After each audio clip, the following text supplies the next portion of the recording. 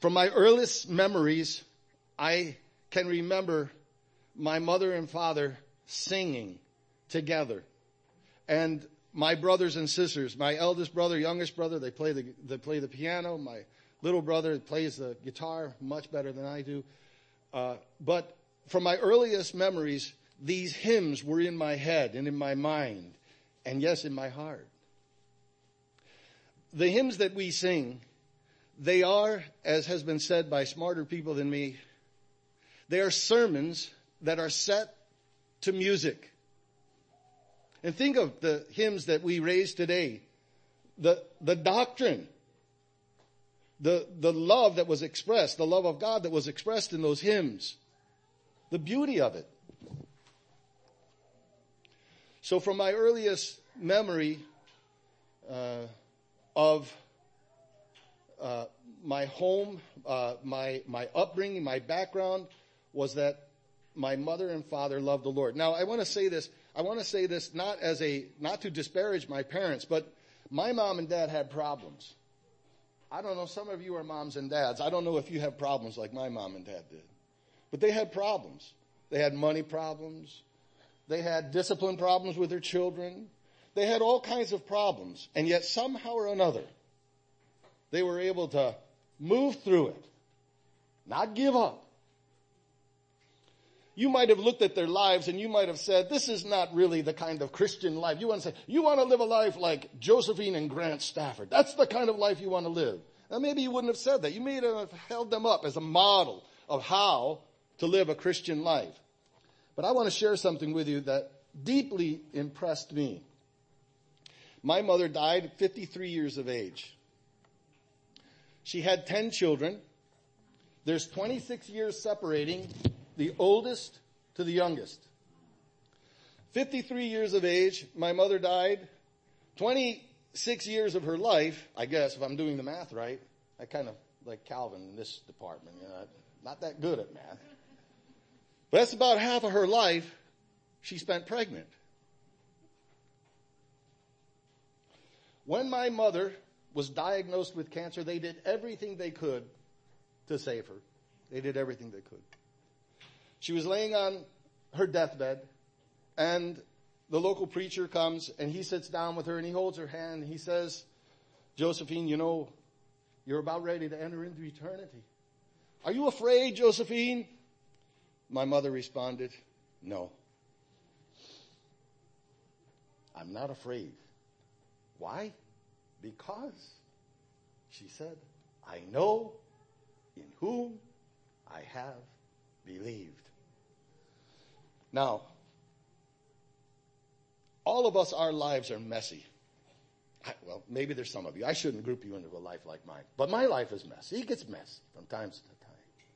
And we as people are oftentimes messy. But I think of my mother in particular as she entered into eternity, unafraid and trusting in Jesus. And that's the kind of departure I want to make from this world. My life, people may look back on it and say, what a messy life.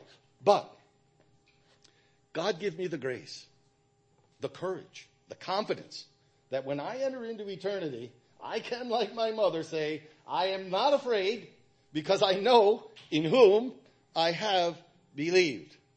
Now, my father, a different kind of character, a good man, as far as men go.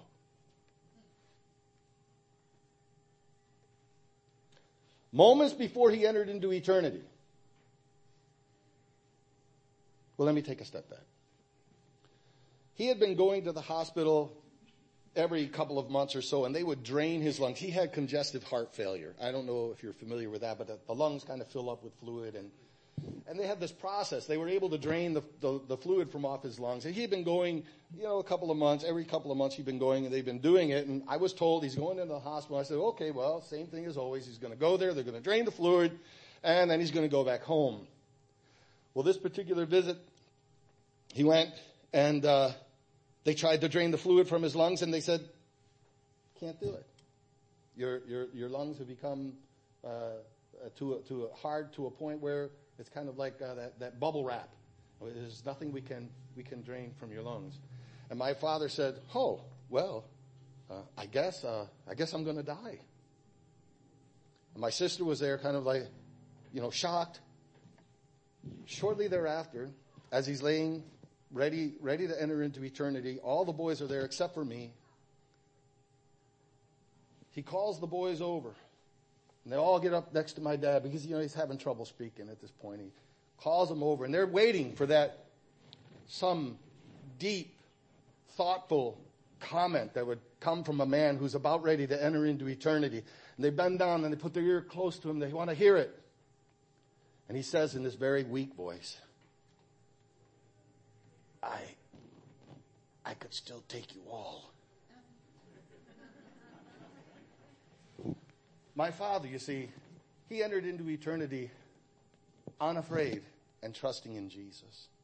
His last moments, he was able to bring some joy to those who were sorrowing. He told a joke before he enters into eternity. My parents, in that regard, I owe a great deal to my parents. Before I go on, am I doing? I'm failing in the technology department today. All right. Before we go on, I'd like to, if I could, share. I don't know if I'm okay.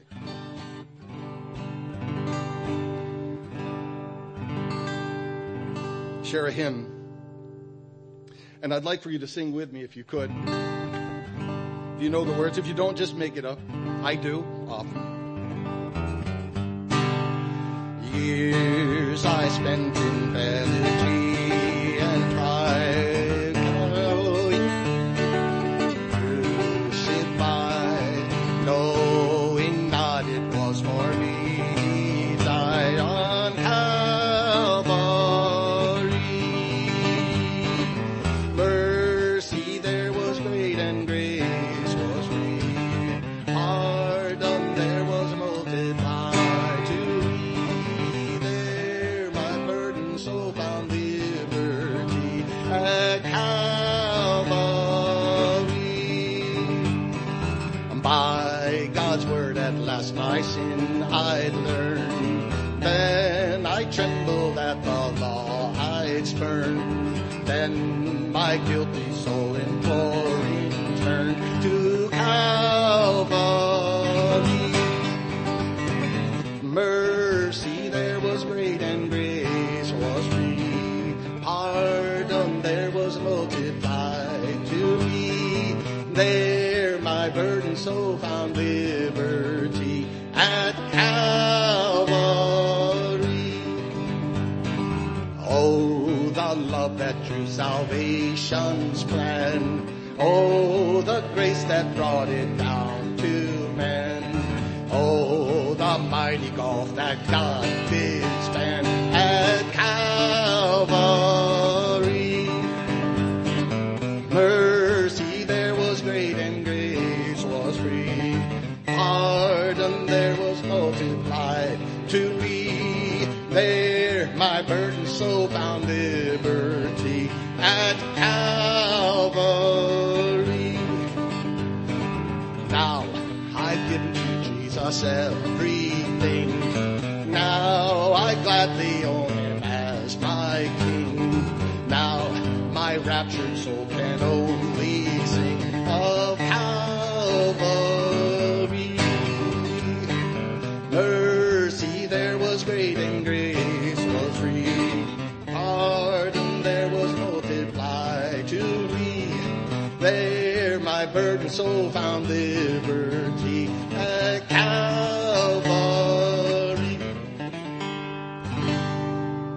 So these hymns impacted me, and even though I might have forgotten all of the sermons I heard at church, those hymns, they stayed with me. Growing in a home like I did, there was never a moment in my life where I said, I don't believe Jesus. I don't believe in him. There is no such thing as Jesus. There is no God. Never in my life did I ever think that. I grew up in a home where, of course, he was, a topic of discussion. He was on the lips of my mother and father, and I never thought for a moment that he doesn't exist. So you might say that I had a mind that was illuminated. But illumination, my brothers and sisters, listen carefully. Illumination does not equate salvation. It doesn't equal salvation. Illumination is you know. Salvation is you believe. And what it means to believe is to depend upon the Lord Jesus Christ, to have a unique individual relationship with him. When I was about 13 years old, incidentally, I told my big brother about my testimony as I was sharing it about the different experiences. He's very familiar with it all. I said, when I was 13 years old, he said, no, you weren't. You were 11. I cannot stand big brothers that know everything. But he told me, no, you were 11. But I remember it as 13. And it's my testimony, so I'm going to tell it the way I remember it. So at 13 years of age, I heard a preacher really impress the point that if we did not believe in Jesus Christ, we were on our way to hell. I did not want to go to hell because I believed that there was a hell. And I believed that if I didn't do what he said, that I would go to hell. And so the answer to the problem was to say some words that sound something like this. Jesus, come into my heart and forgive me of all my sins and save me from hell. And I was told that if I said those words, that I would have my sins forgiven and that I would be given eternal life and I would not go to hell. And that there was no real necessary response on my part. It was basically a one-way street. God's going to give you everything. You don't have to give anything to him. If there's anyone here today who thinks that you can approach, now don't get me wrong, I'm not saying that we have to work for salvation. What I am saying is this, is that when you have truly believed on the Lord Jesus Christ, you will want to do something for him. You can't help it. And if in your heart and your mind you're saying to yourself, I got a great deal here, I'm not going to hell, and I don't have to do a thing, and I'm happy about it, there's a problem. It'd be like somebody getting married and saying, I want everything this person has. I want all the gifts they have. I want all the treasure they have, all the pleasure they can give me, but I don't want to do anything for that person. Can you imagine the matrimonial bliss there? Sometimes I think marriages, they struggle in that department because there are people who actually have that mindset. I want what I want. And if I get what I want, all's well. If I don't get what I want, Katie bar the door. Going to be a bad day in Dodge. So I entered into this relationship with the Lord Jesus, making a public profession of faith in him that I didn't want to go to. I believed that he existed. And I will tell you once again, there was never a time in my life where I didn't believe that there was a historical Jesus, that he was the Son of God, that he died on the cross of Calvary, that he was buried, that after 3 days he arose and ascended up. And there was never a time that I can recall that I would reject that. I said, no, I don't believe that. I heard somebody share their testimony the other day, and it was interesting how the brother shared the testimony. He said, I was converted in 1985. And I thought to myself, that's interesting, the choice of words. It was deliberate. He didn't say, I believed in 1985. He didn't say, I was saved in 1985. He said, I was converted in 1985. Because I believe there is a difference between belief in the sense of acknowledging this is right, and there's a difference in the sense of believing this is right, and then I must trust and believe that apart from this one person, Christ Jesus, apart from him, I have no hope of heaven. Apart from him, I have no hope. I have nothing, no hope. And so the conversion process, it's when you become a new man or a new woman. Does that make sense to you? That's being converted. Because prior to being converted, you're still the same old man. You might have a head full of the gospel. You might have believed everything the preacher has said. But if you're not converted, it really doesn't mean anything. You know, part of conversion, it means repentance.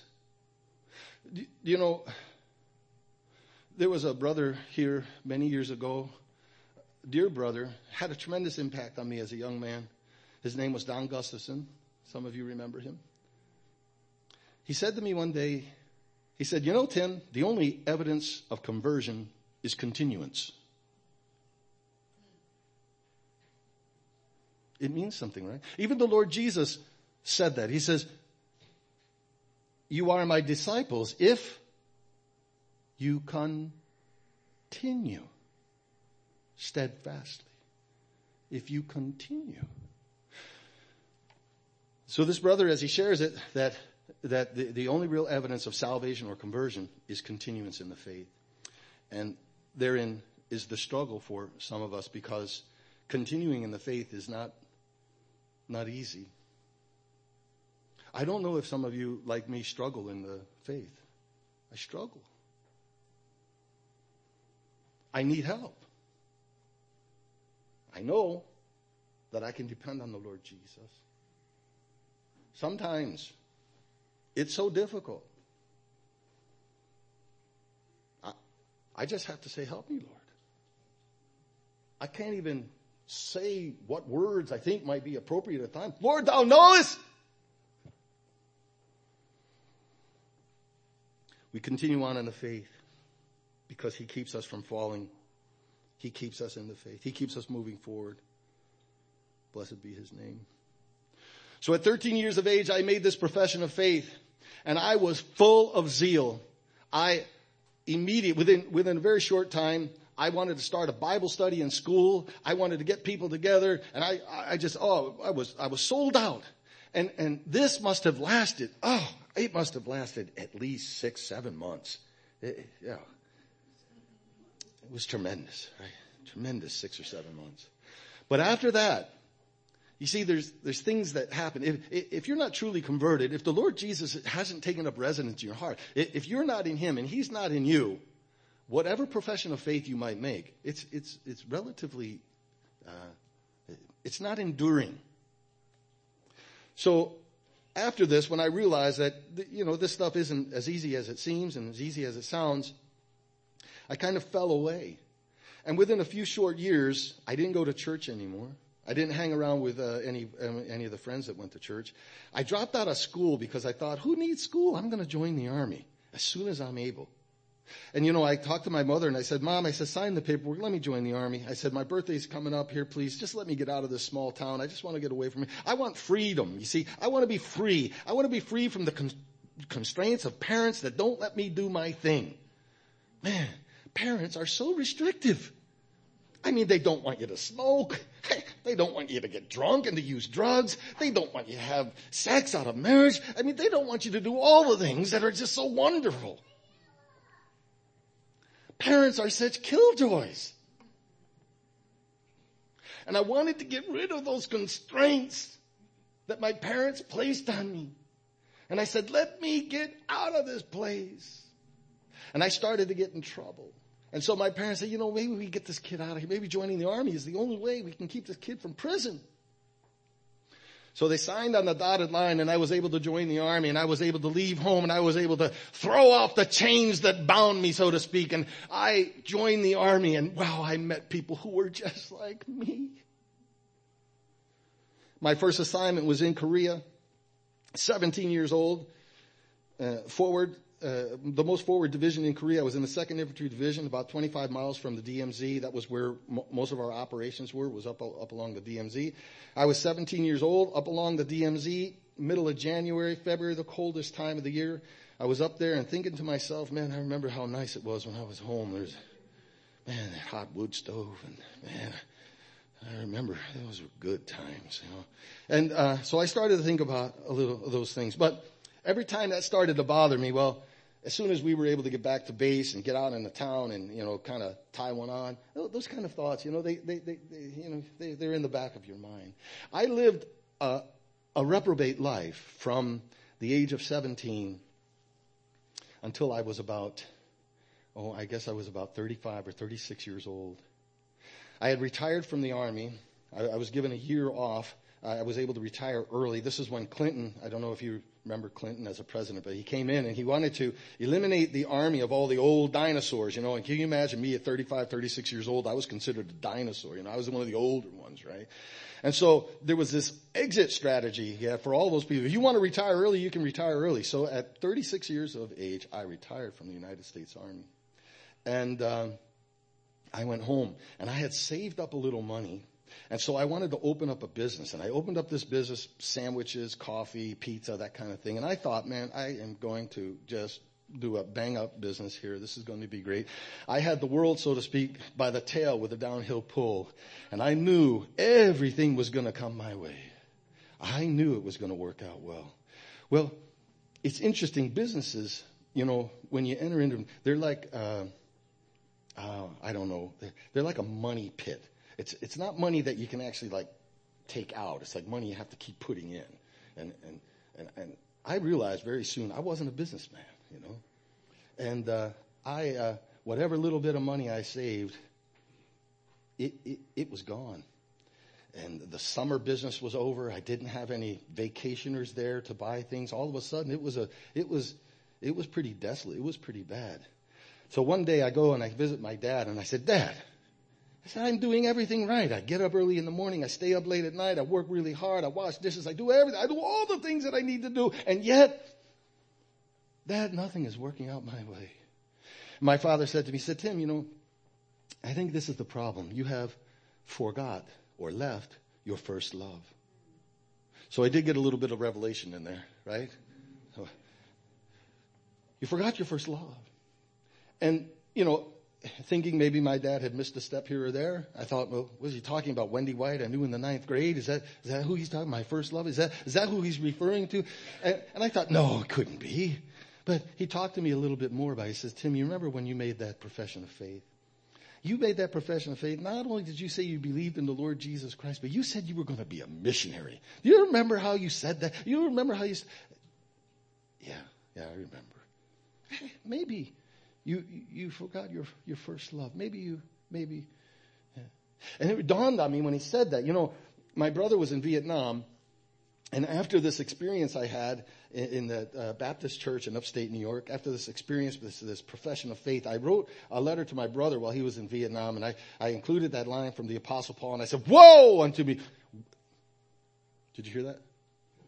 "Woe unto me if I preach not the gospel of God." This was the zealous heart that I had as a little boy, And I told my brother this, and my brother sent me a letter back. He says, "Is there something wrong with you?" But it's how I felt, It's how I felt. So I remembered all of this, and it started to bring back these thoughts. And I thought, maybe my dad's got something. He said, "Tim, why don't you go back to church?" And he didn't tell me what church to go to, but I think he wanted me to go to the church he was going to. But I didn't want to go there because I didn't want to go there as a failure. And I was a failure at that point, lost everything.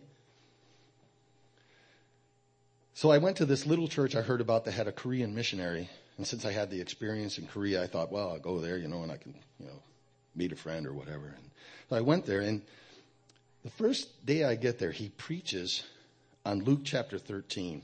I don't know, are you familiar with Luke chapter 13?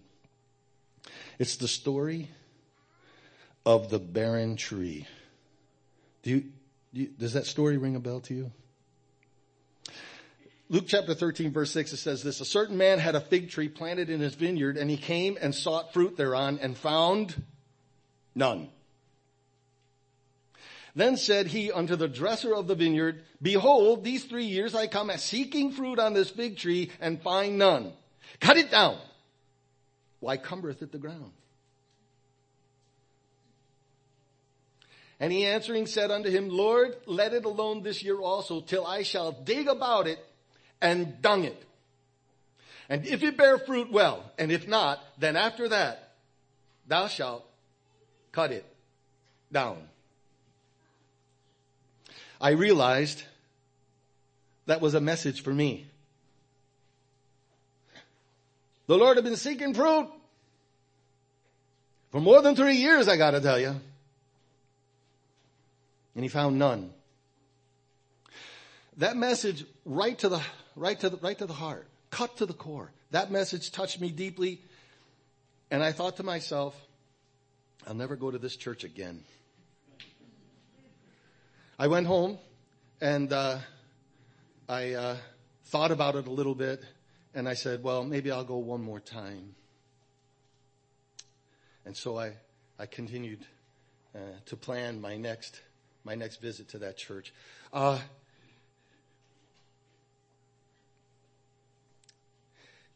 In the story the Lord Jesus presents to the people here, he says there's somebody that owned a vineyard that had a tree in it that wasn't productive.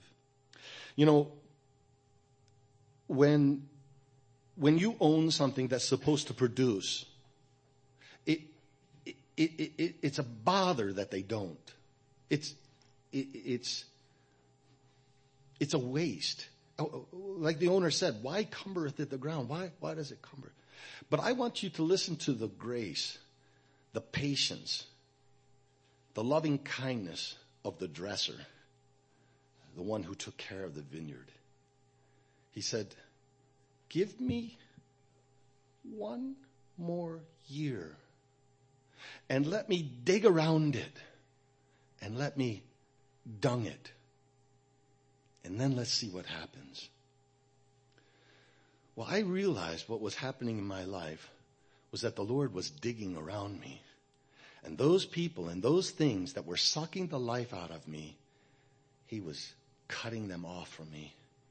And he was digging around, because that's what they do. Have you ever seen a grapevine, the actual vine growing out of the ground, not the branches, but the vine growing out of the ground? It's kind of thick. And sometimes it gets these things on them called suckers. And these suckers, as they grow on the vine, they actually take nutrients away from the vine. They take the life away from the vine. And so what the farmer will do is cut around it. Not touching the plant exactly, but around the plant. And he'll cut off all of these things that are sucking the life out of the plant.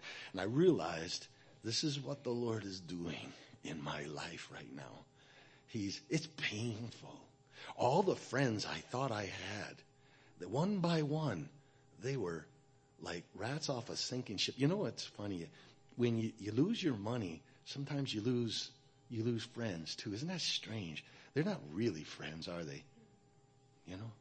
Because if the only time they're around you, maybe they're good time friends, but they're not real friends. They're not friends who stick close to you. But there is one who sticks close to you. There is a friend closer than a brother. But the dresser, he's digging around it, and then he adds something. He says, and let me dung it. And boy, I got to tell you, at that point in my life, there was all kinds of dung in my life. My father would say things like this. He would say, Tim, you know, it takes a lot of manure to grow good roses.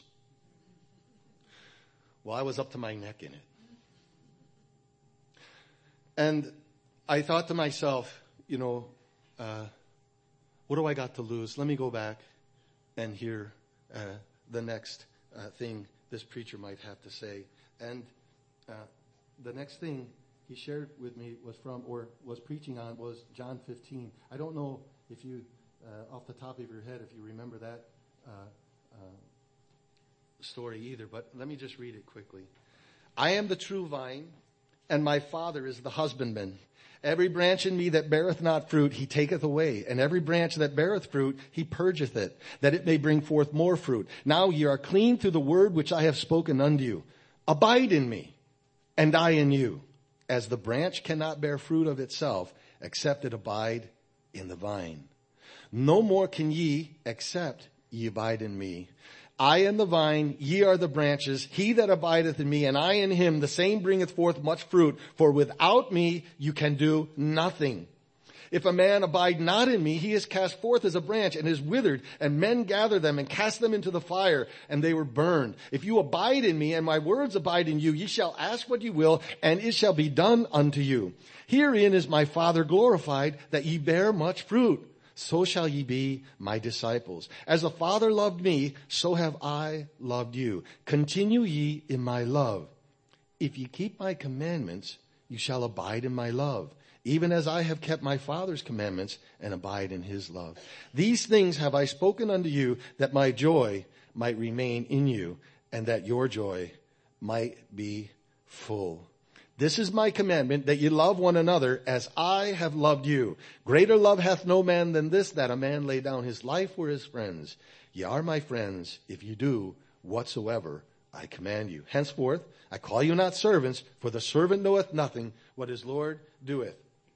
But I have called you friends, for all things that I have heard of my Father, I have made known unto you.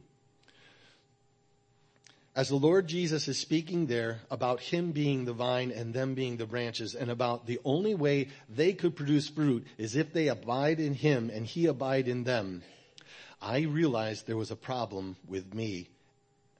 I knew that I was not in Christ and he was not in me. For if I had been in him and he had been in me, there would have been fruit.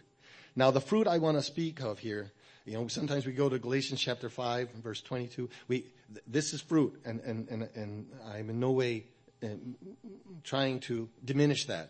But there's a fruit here that he is speaking about. Number one, he's speaking about obedience.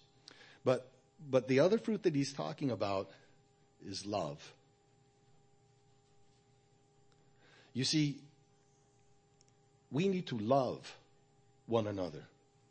We're professing believers in the Lord Jesus. Love one another. This is his commandment, is that we love one another. You want to be fruitful? Love one another. What greater gift, what greater fruit is there than love? And if we have love for one another, the Lord Jesus says, the world will know you are my disciples. It's not by how much money you give. It's not by how dedicated you are to the kids club. It's none of those things. It's love. All of the motivation for what you do, the motivation must be love. Love for the Lord Jesus and love for his people.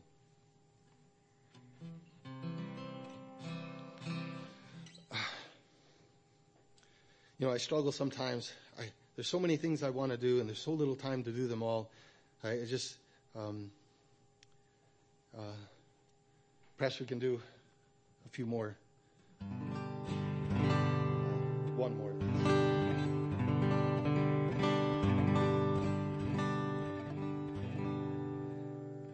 He left the splendor of heaven, knowing his destiny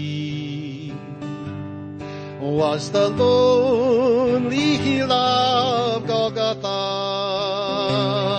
there to lay down his life for me. And if that isn't love, the ocean is dry, there's no stars in the sky, and the sparrow can fly.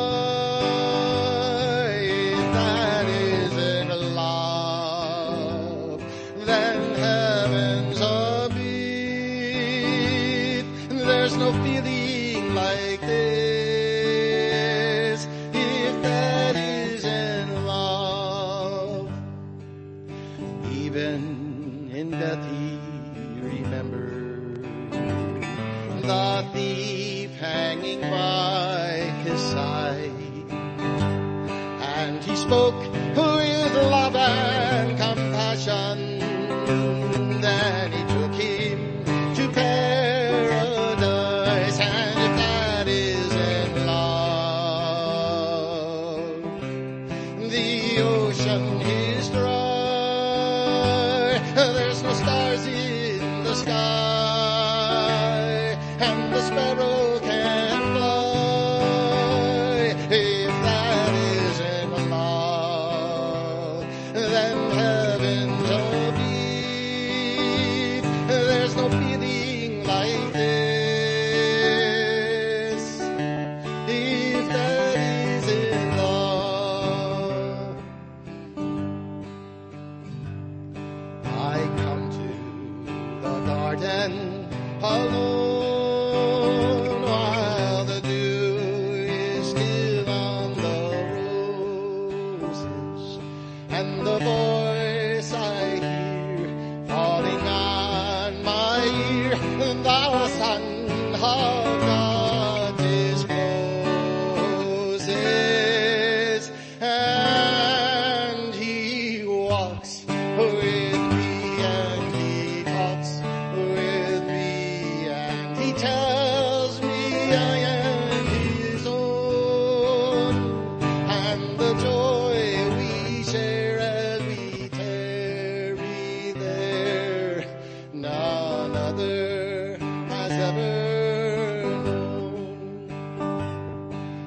speaks and the sound of his voice is so sweet. The birds hush their singing, and the melody that he gives to me within my heart is ringing. And he walks with me, and he talks with me, and he tells me I am his own, and the joy we share as we tarry there, none other has ever known. I'd stay in the garden with him, though the night time round me be falling, but he bids me go to this world of woe. His voice to me is calling, and he walks with me, and he talks with me, and he tells me I am his own, and the joy we share as we tarry there, none other has ever known.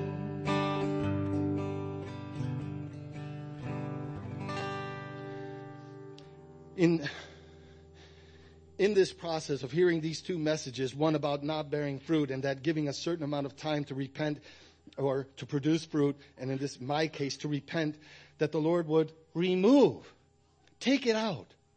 And what does that entail? Well, I don't know, but it doesn't sound that good. Take it out. Cut it down. But the next Sunday, the message on John 15, it revealed to me exactly what the problem was. I was not saved. The Lord Jesus was not living in me, and I was not living in the Lord Jesus. I needed to be saved.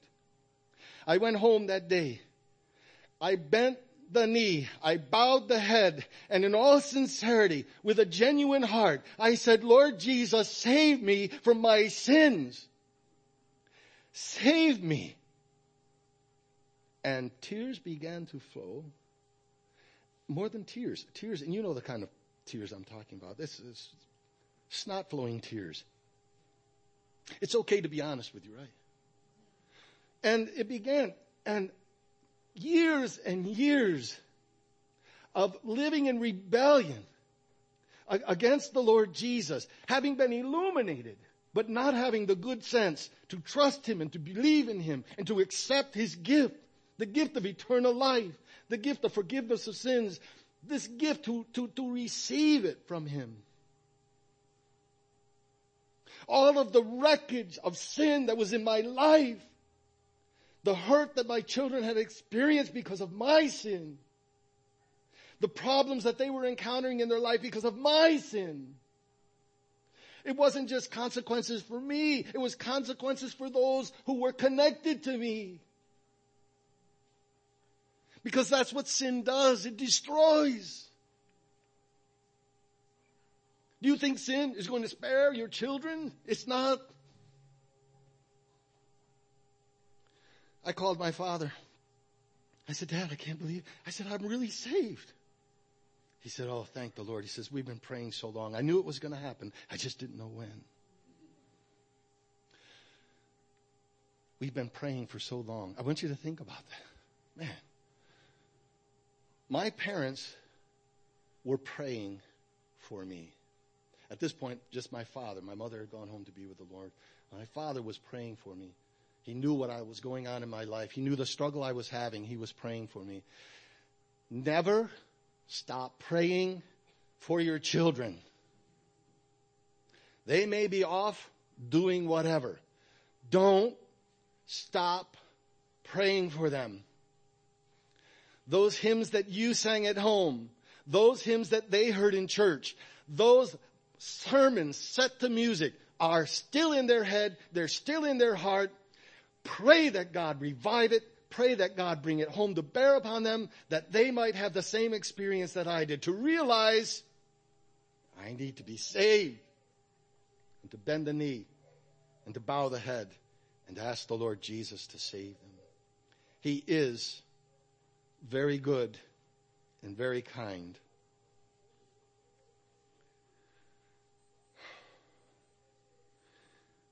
That's how I came to know the Lord Jesus.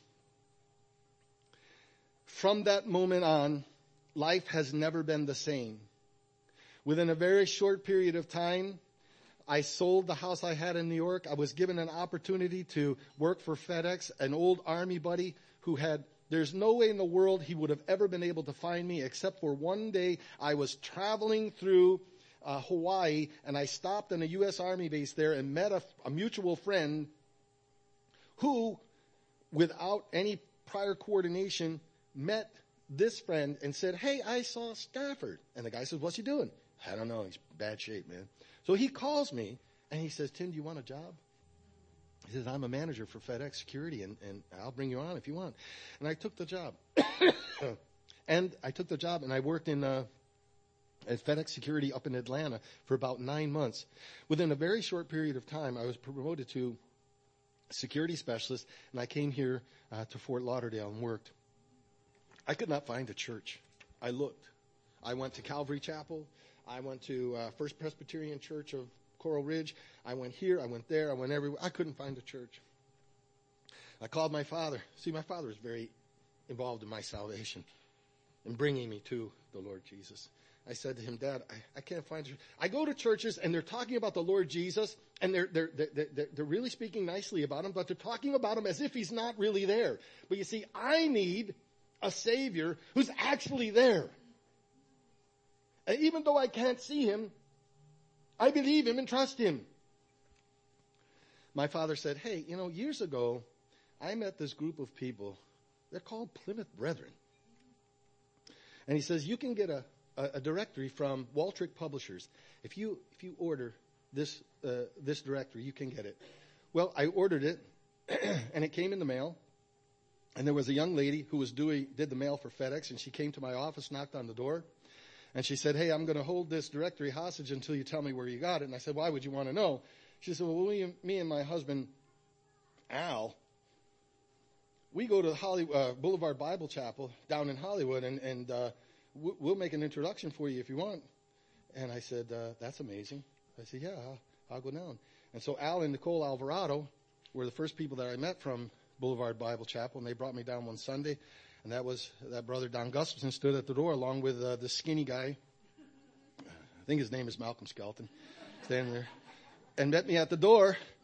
And behind them, I could see this sign that it was Colossians 1:18. It was that embroidery, that cross stitch, and it was Colossians 1:18, that in all things Christ might have the preeminence. I said, "This is a good start." And I went inside, and Bob had been outside helping people park their cars. And when we sat down and the meeting started, Bob stood up and prayed. I said, "Man, they got the parking attendant praying here."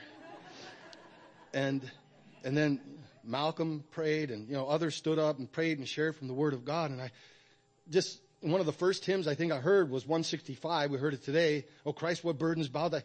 And once again, the faucets are open, the tears are flowing, and I'm experiencing. I said, "This is it. This is what I have been looking for." Christ was at the center of it.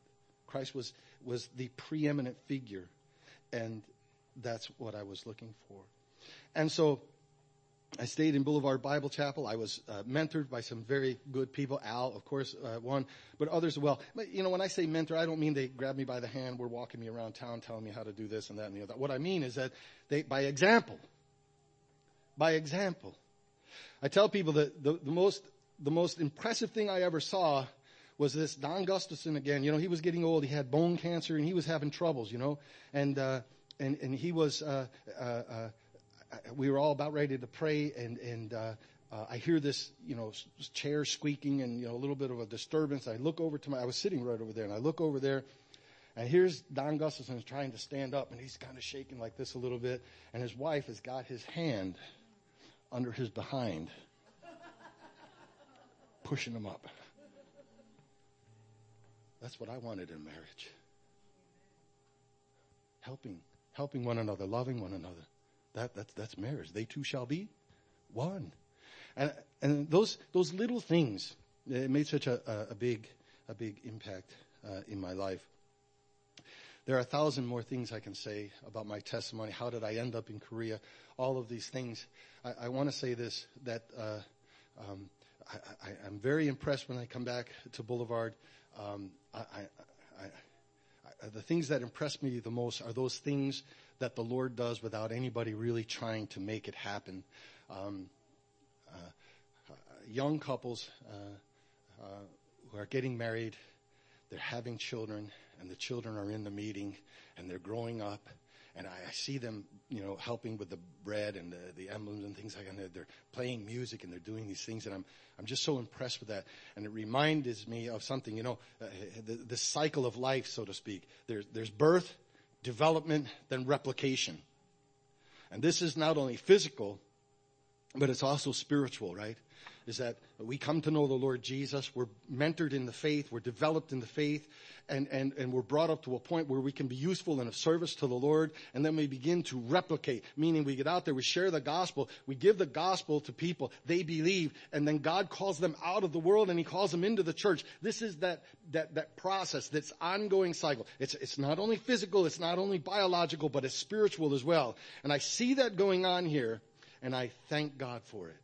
I thank God for it. Many assemblies are shrinking. They're going away. God help us. God help us. Keep it together. Keep to the Lord Jesus. As He is keeping you, keep to Him. It's interesting. In John 15, the Lord Jesus said, abide in me. Don't leave. Abide in me. Don't leave. I want to say something else on my heart. Life can be difficult. It can be really hard. Marriage is not easy. It's difficult. Right? Yes? Is it difficult or not? Or is it just me? It's difficult. Don't give up. Don't give up. Don't give up. Keep pressing on. Keep moving on. Keep moving forward. Don't give up. Be, in that sense, like my parents. Regardless of the challenges they faced, they kept moving forward. They abided in Christ, and He in them. They kept moving forward. They had failures. They had problems. They did not give up. I want to remind you once again of what Don Gustafson said. The only evidence of conversion or salvation is continuance. Continue in the faith. Don't give up. You got a problem here at Boulevard Bible Chapel. Yeah, there's somebody you don't like.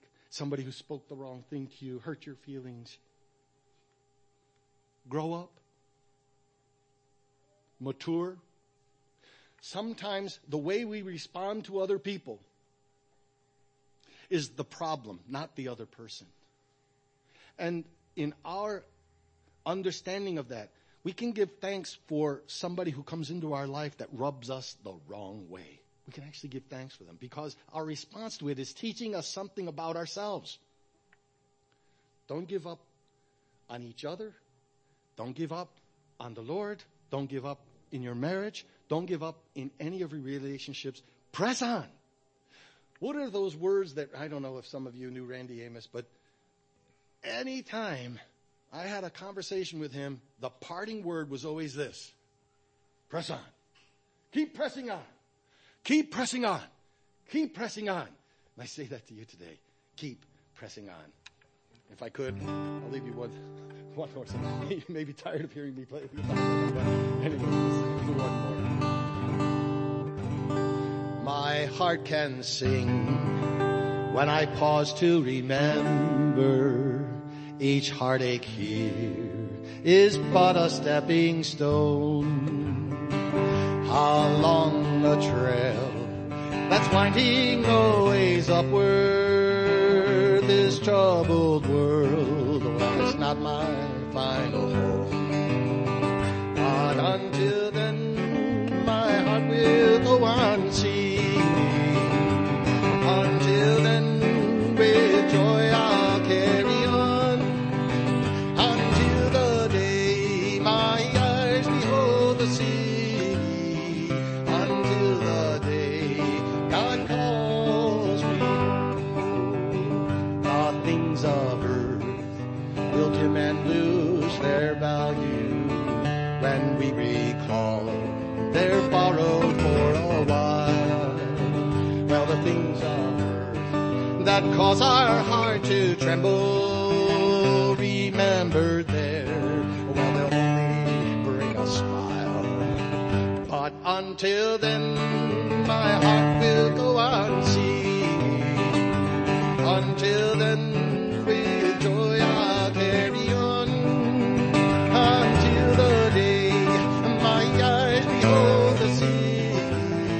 Until the day God calls me home. This weary world, with all its toil and struggle, will take its toll of misery and strife.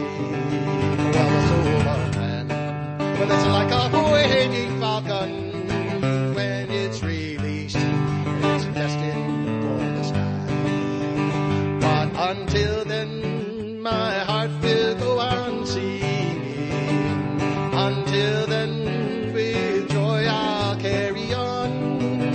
Until the day my eyes behold the city. Until the day God calls me home.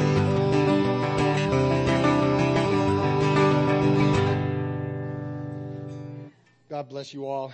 And maybe, will somebody close in prayer, or should me? God our Father, in the name of thy Son, the Lord Jesus, we come to thee. We're just so glad, oh God our Father, for the family of God. We're so glad that to have each other to love, to have each other to encourage and to be encouraged by. We thank you for this simple meeting format, structure that you have given to us in thy word, where no man is exalted, where thy Son, the Lord Jesus, has preeminence, and where he is the one who is exalted, who is lifted up, and is revered. And we just thank you for this, oh God our Father. Help us always to, in that regard, to have humility, to be humble.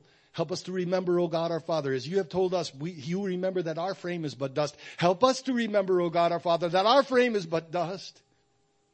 We just ask, O God our Father, now that you would dismiss us with thy blessing. We thank thee once again for thy love and the Son of thy love, the Lord Jesus, the one who loved us unto death and washed us from our sins in his own blood. We thank you in his name. Amen.